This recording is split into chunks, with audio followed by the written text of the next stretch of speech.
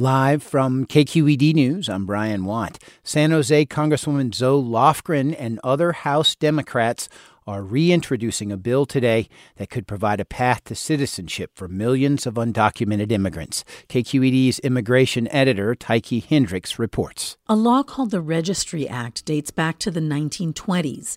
It lets the government grant legal residence to longtime immigrants who lack documentation. The registry date has been adjusted over the years with bipartisan support, but under the current version, it only applies to those who've lived here since at least 1972.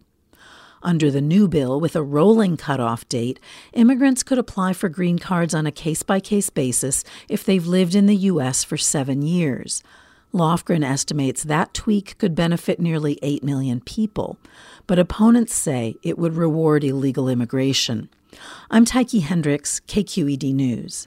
Santa Clara County's Valley Medical Center is back in compliance with federal regulators. Hospital officials say that means they can continue getting reimbursements from Medicare and Medicaid.